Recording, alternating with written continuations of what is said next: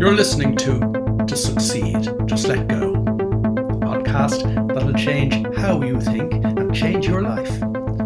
I'm Willie Horton and I'm a psychologist, been helping people change their lives since 1996. Broadcasting from the French Alps and delighted to have you along. Let's take this week's step in the right direction. A conversation with a client a couple of weeks ago put me in mind of a job that I did about 26 years ago this summer. The client in question had just come back from a week's holidays in the Cape Verde Islands, now a holiday destination. One of the first jobs that I took on behalf of the World Bank after I started working for myself, I reckon it was the summer of 1997, was a job that I did on the self-same Cape Verde Islands. But nobody had ever heard of them at the time. They were a group of sandy, desolate, dry rocks off the west coast of Africa.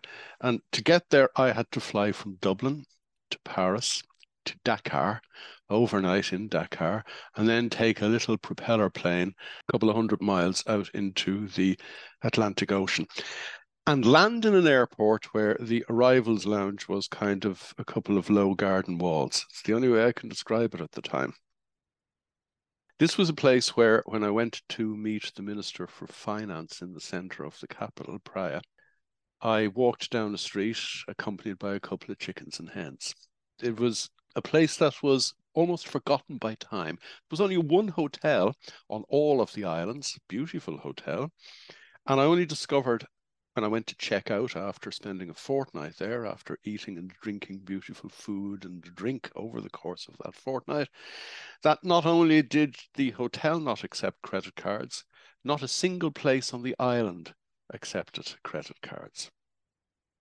I had to wait for American Express to wire transfer money from Lisbon to Praia to the hotel before I could leave. Luckily, I didn't miss my flight. Anyway, what's all that got to do with anything? It has something very important to do with the subject of this week's podcast episode.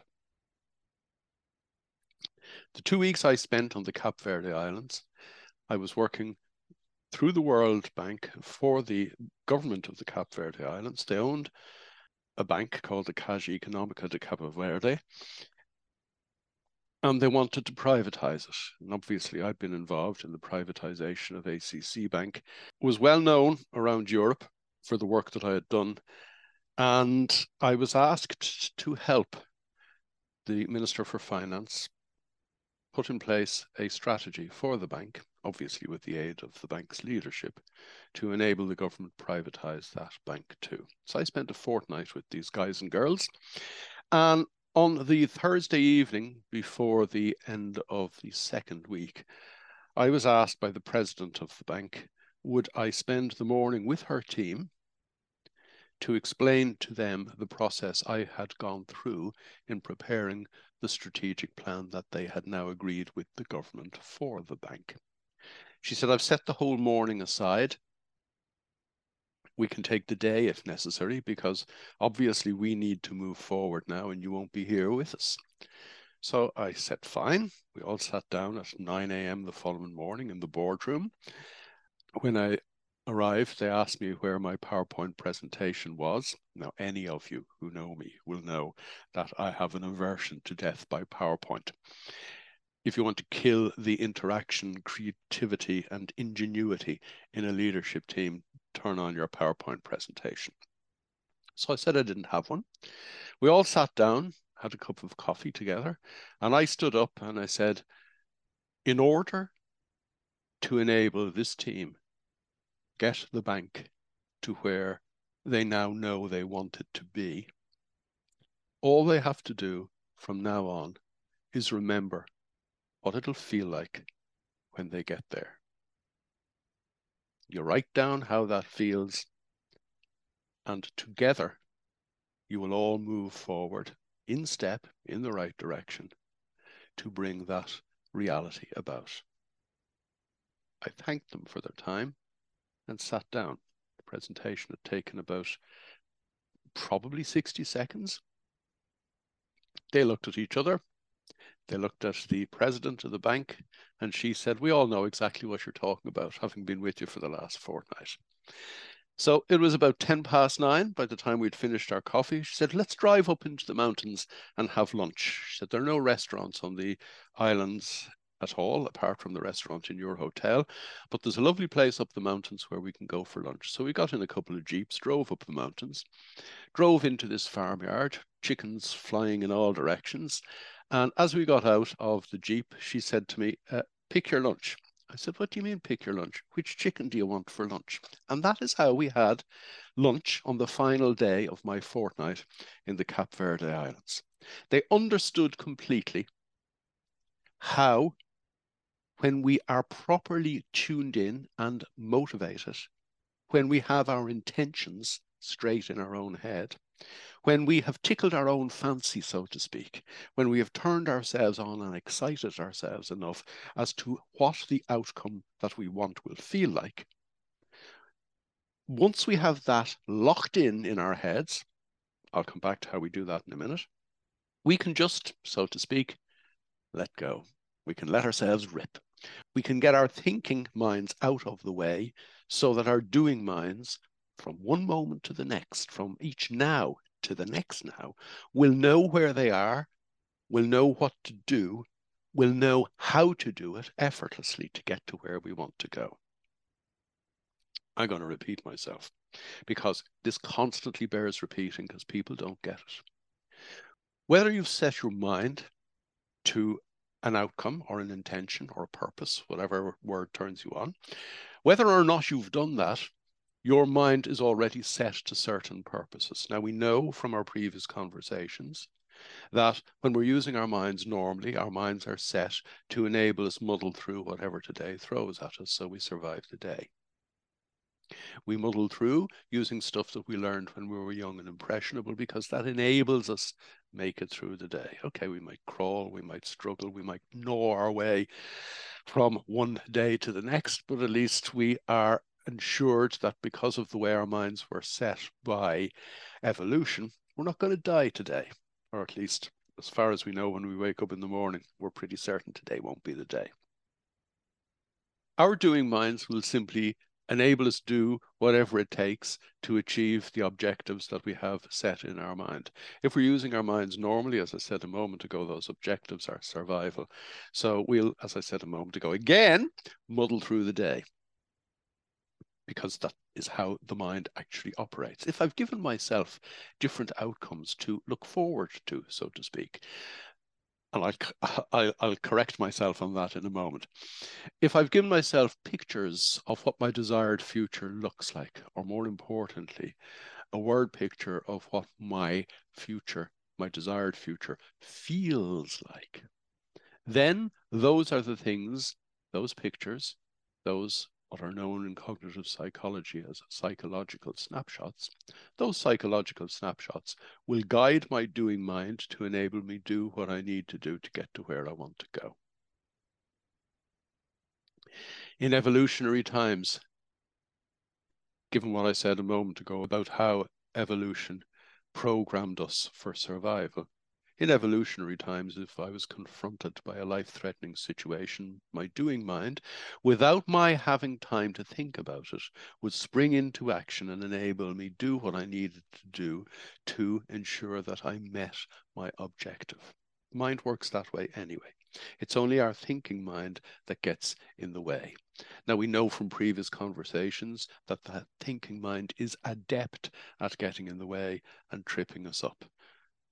But in order to move forward in our lives, all we have to do is put our thinking mind in neutral.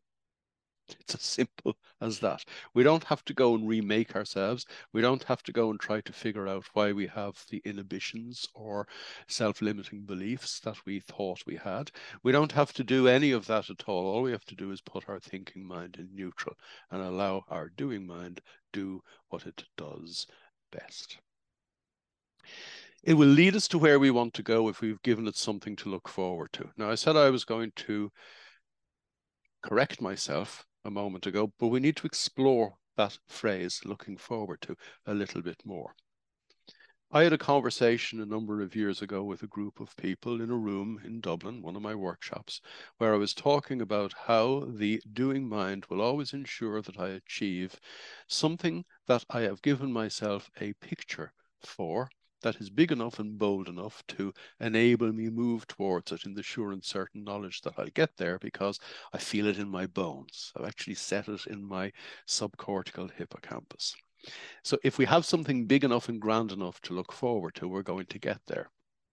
One of the girls in the room on that particular day explained that when she was 16 years old and when her father had been diagnosed with terminal lung cancer and given 6 months to live, he explained to her that she shouldn't be upset because he was going to make her a promise that he intended to keep. And that was that he would walk her up the aisle on her wedding day. Remember, she was only 16 at the time. Many years later, he walked her up the aisle on her wedding day as promised. Went to the wedding reception, sat at the top table, the proud father of the bride, made the father of the bride speech, sat down at the top table, closed his eyes, and passed away. He had got to where he was looking forward to. Now, the phrase looking forward to can give normal people using their minds normally an entirely wrong impression of what I'm talking about. And that's why we need to clarify it. You know, it's Wednesday morning. People will be looking forward to the weekend. That isn't what I'm talking about. It is almost the end of April. People will be looking forward to their summer holidays. That is not what I'm talking about. What I'm talking about is the sure and certain knowledge that you're going to get to something grand. And more importantly, that your doing mind already has a sense or a feel for how that experience will actually feel. It's a physical thing. It is an embodied thing. That is how we set our subconscious mind, our subcortical brain, to these grand, what I call perfect moments, whereby if we let it by putting our thinking mind in neutral, our doing mind will simply enable us get there effortlessly. You see, I was asked to stand up in front of that leadership team in the Cape Verde Islands all those years ago to, as they thought, talk about strategic planning and talk about tactics and talk about maybe a 3-year plan or a 5-year plan. All nonsense. All the stuff that makes people in business feel safe or feel comfortable, but they know in their heart and soul that they haven't got to where they are as a result of implementing any plan that was ever implemented in the way in which it had been envisaged when it was written in the first place. Because the minute the ink is dry on a strategic plan, the circumstances have changed because you're in a new now. Now, that's how the whole thing doesn't work from a business point of view. That's how the whole thing doesn't work from a personal point of view as well. People have plans. One of the classic examples of people's plans and how they don't work is the 8 or 12 week plan to lose weight, to get fit, or be able to fit into the wedding dress or whatever it happens to be.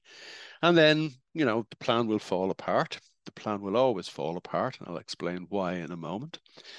Nothing will ever go according to plan, and I'll explain why that happens in a moment. And even if it does, even if they are highly disciplined people, even if they are really unusual people and really pushing their normal way of thinking to the limits of normality, perhaps just over the border into abnormality or extraordinary behavior, when they get there, they're going to end up going backwards again because they've achieved what they were looking forward to. And having achieved what they were looking forward to, fitting into the wedding dress, they've nothing else to look forward to. The plan fails because circumstances change from moment to moment. The plan fails because when we're confronted as normal thinking people with anything that we hadn't anticipated, it will knock us sideways. We will end up struggling. We will end up flailing around for a means of getting back on the so-called horse. But the most fundamental reason why a plan will never work is that it is based on the false notion that I have to travel a certain road to get to my destination. Let me look at it from the perspective of a conversation I had with somebody who owns a small business. I had this conversation a couple of months ago. A guy who owns a small business who wants to set his mind to own a big business. Simple as that. He said, the way things are at the moment, he said, I'm short of cash, so I can't invest in marketing. I have to put together some kind of plan so that gradually, little by little, I can move forward in an organic way, in the way in which most businesses move forward. But the thing he really wanted to do was to accelerate the way in which he organically moved forward. He said, so if I, for example, I'm at A at the moment, and my plan is to get to H, and I know I have to go through B, C, D, E, F, and G to get there. I want to be able to step through those milestones, B, C, D, E, F, and G, much quicker than I have been doing in the way in which my business has been trundling along. I said to him, that's not how you will get to H. I said there is a possibility, of course, that that is the way in which you will move towards H, but it'll be a struggle. It will be a hassle, and you will be disappointed along the way as a result of the lack of speed with which you move forward. You'll probably lose heart. And even if you wander off into, say, a side road, you'll always struggle to get back on the path that you think you have to take. You don't have to take that path at all. If I was confronted by a man-eating tiger in the jungle and used the kind of thinking I have just suggested that my business client was using, when faced with the tiger, the only way I would know out of there was the way I came in. So I'd turn around and run in the opposite direction. I'd run back out the way in which I'd come in. And the tiger would probably have me before I'd taken a couple of simple steps, for the simple reason that my thinking mind would have said you need to redouble the steps you've already taken to get the hell out of here. My doing mind, without any intervention from my thinking mind at all, would come up with a novel, effort-free way of escaping from the tiger. And it wouldn't be something that my thinking mind could have figured out, because my thinking mind would only be using what it had already learned, or at least, should I say, thought it learned as a result of its previous experiences. We'll come back to that in a moment too.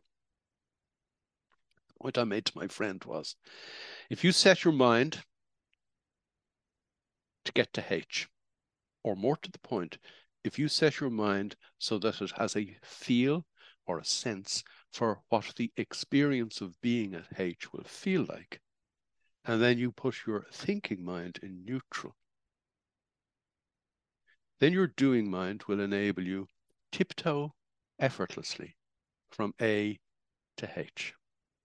And in all probability, it will go from A to Y to M to H.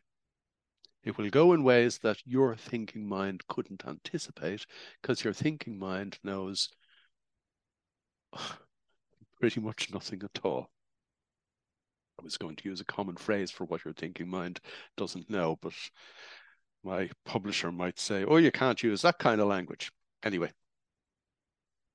your doing mind, of course, might spot an opportunity straight away in the same way as your doing mind would spot a gap in the bushes that you could slip through effortlessly without the tiger perhaps even ever seeing you.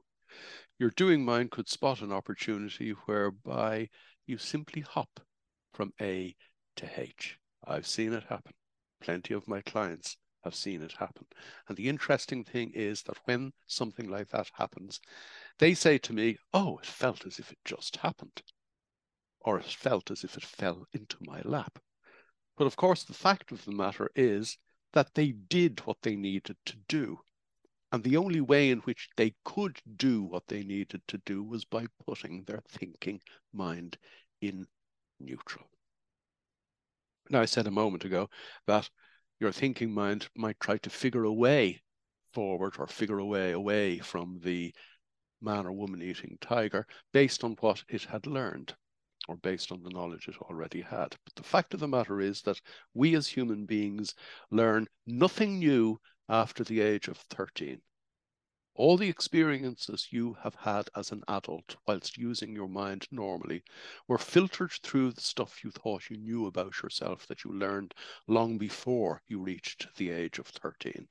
So you learned nothing new. What you did was reconfirm to yourself the learning that you had taken on board when you were young and impressionable.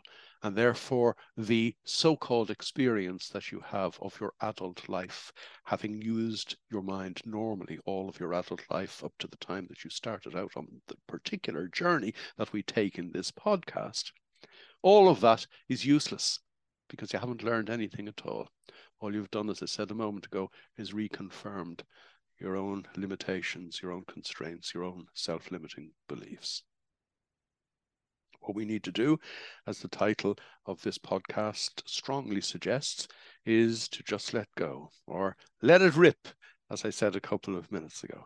All you have to do is believe that you have achieved the outcome that you would dearly love to achieve by setting your mind, by handwriting how it feels to be there. Not when it happens, not how you got there, not the specifics of the actual outcome itself, but the feeling of the outcome, because that is what turns the subcortical brain's hippocampus on. The hippocampus is right at the center of our doing brain. Now, of course, the hippocampus will be clouded by normal everyday thought until you put your thinking mind in neutral. And that is where meditation comes in. Well, actually, meditation comes in much earlier on. Meditation is the fundamental step that we all need to take to ensure that we're in the right state of mind, to even understand the kind of outcomes that we would dearly like to have in our lives. Because normally, without having meditated, without having put your thinking mind in neutral, you will set your mind to outcomes that you think correspond to what will make you happy and successful. And to do that, you will look at what you think happiness and success looks like by observing other people who went through the same flawed process, who may, to the casual observer, look happy and successful, but we never know what's going on behind anybody's closed front door, do we? You need to allow the real you within, the one beyond the stuff that was learned during your formative years, the one beyond your self-limiting beliefs and constraints. You need to let the real you within inform you as to how it will feel when you achieve the joy of knowing that you have arrived. It's the best way I can put it. In fact, that is a pretty good way of putting it. You need, when you get a sense for that, as I said a few minutes ago, you need to handwrite it. Handwrite it as if you're already there. Now, people say to me, well, hold on now. Now that I've handwritten it, do I need to read it every day to remind myself? You know, your doing mind isn't stupid. Once your doing mind has got the picture, that's it. And in handwriting, your feelings of being there as if you were already there, the subconscious mind, the hippocampus, does take a new psychological snapshot. So it does have the picture. It has the outcome in mind. It knows your purpose. All you have to do is get out of your own way by putting your thinking mind in neutral every day to ensure that every day you are present enough every day to do the right things in the right way that will effortlessly get you from the A to H that we talked about earlier on. Now, of course, the H that my friend was thinking about was a thought through H, along the lines of what I said a minute ago. He thought that's where would be great for him, for his business. Maybe his ideal outcome might have been J or X, or it might have been off the scale completely. Now, there's an interesting one, because most people discover that when they do get out of their own way, their lives evolve effortlessly in a way that they could never have even begun to imagine, so that their experiences of the joy of living life to the full are actually off the scale.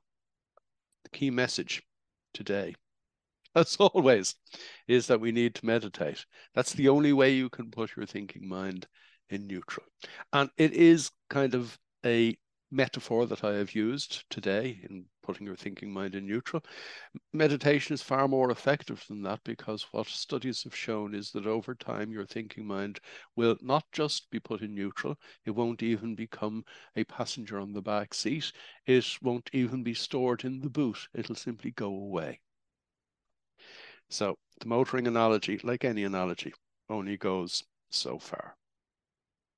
In any event, once again, the key message is you need to meditate every morning for 8 or so minutes every morning.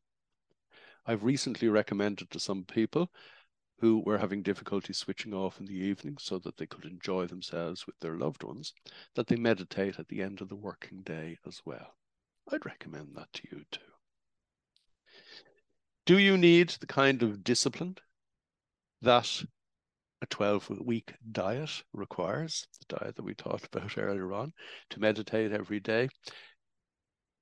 Don't say to yourself, as you start out on this journey, am I going to be able to keep going? We need to take on this journey of life one step at a time, one now at a time. Our lives are lived one now at a time. All we can do is do what we need to do now. All we can do today is what we need to do today. And we don't need to get ahead of ourselves and begin to wonder whether I'll be able to do it again tomorrow or not. Tomorrow will be another day. For now, the key thing that you need to do is do the little it takes, because 8 minutes out of 24 hours isn't an awful lot, to do the little that it takes to ensure that you're clear in your mind before your day gets going, so that you are clearer in relation to what is actually going on around you during the course of the day, so you're better placed to know how you need to behave yourself at each turn, at each moment during the course of, for starters, today. And we'll talk again next week. You've been listening to Succeed, Just Let Go. To get involved, join me in my Facebook group, strangely enough called To Succeed, Just Let Go. And for more information, visit www.willie-horton.com.